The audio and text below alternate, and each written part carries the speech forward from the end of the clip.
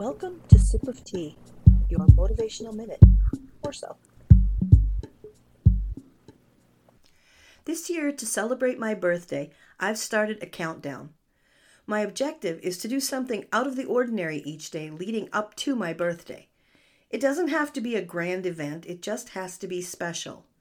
In the past few days, I've reconnected with friends, enjoyed great conversation, sipped hot apple cider, had my picture taken with Santa, and learned a little bit about my city. It's been fun. It's also made me realize that life should be celebrated daily, even if you don't have a birthday coming up. So if you're sitting in your house this holiday season, get out. Get out and do something special each day.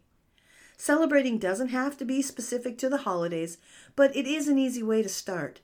There's usually a lot of activities. Find something you love or something you can learn. Embrace it. Celebrate life. Celebrate you.